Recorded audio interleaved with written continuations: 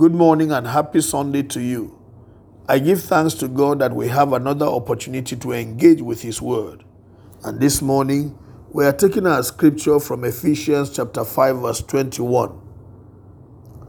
Submitting to one another out of reverence for Christ. As Paul was rounding off his writing to the church in Ephesus, he began to give them different instructions and admonitions.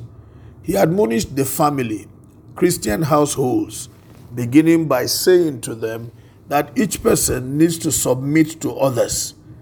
Submission is something that is key to any successful relationship. As we walk together as children of God, we must always remember that there is one common blessing we all have, and that is the blessing of salvation. The same Jesus Christ is in all of us. The same Spirit of God operates in all of us. Therefore, there is no superiority or inferiority in the household of faith. We are all brethren, children of God, and God does not treat us with favoritism. He treats us as His own children, and we all enjoy His love.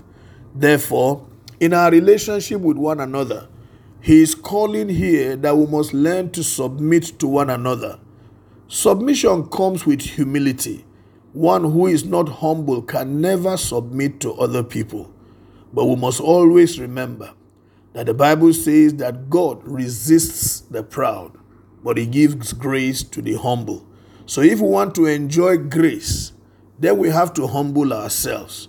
And when we humble ourselves, then God gives us that grace that will help us to submit to others without feeling inferior to them or feeling defeated by anything.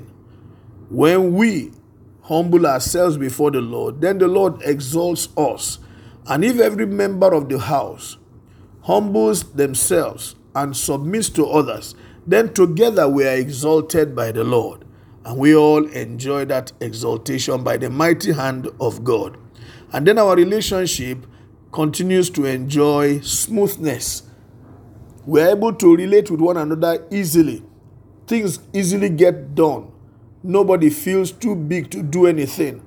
Service becomes very easy because each person will be prone to service. Nobody will wait to be served. Everybody will want to serve the best interest of the whole. And that way, our fellowship, our communion will be a model for the world to copy. Jesus Christ said to His disciples, "Rulers of the Gentiles lord it over their subjects, but it shall not be so with you.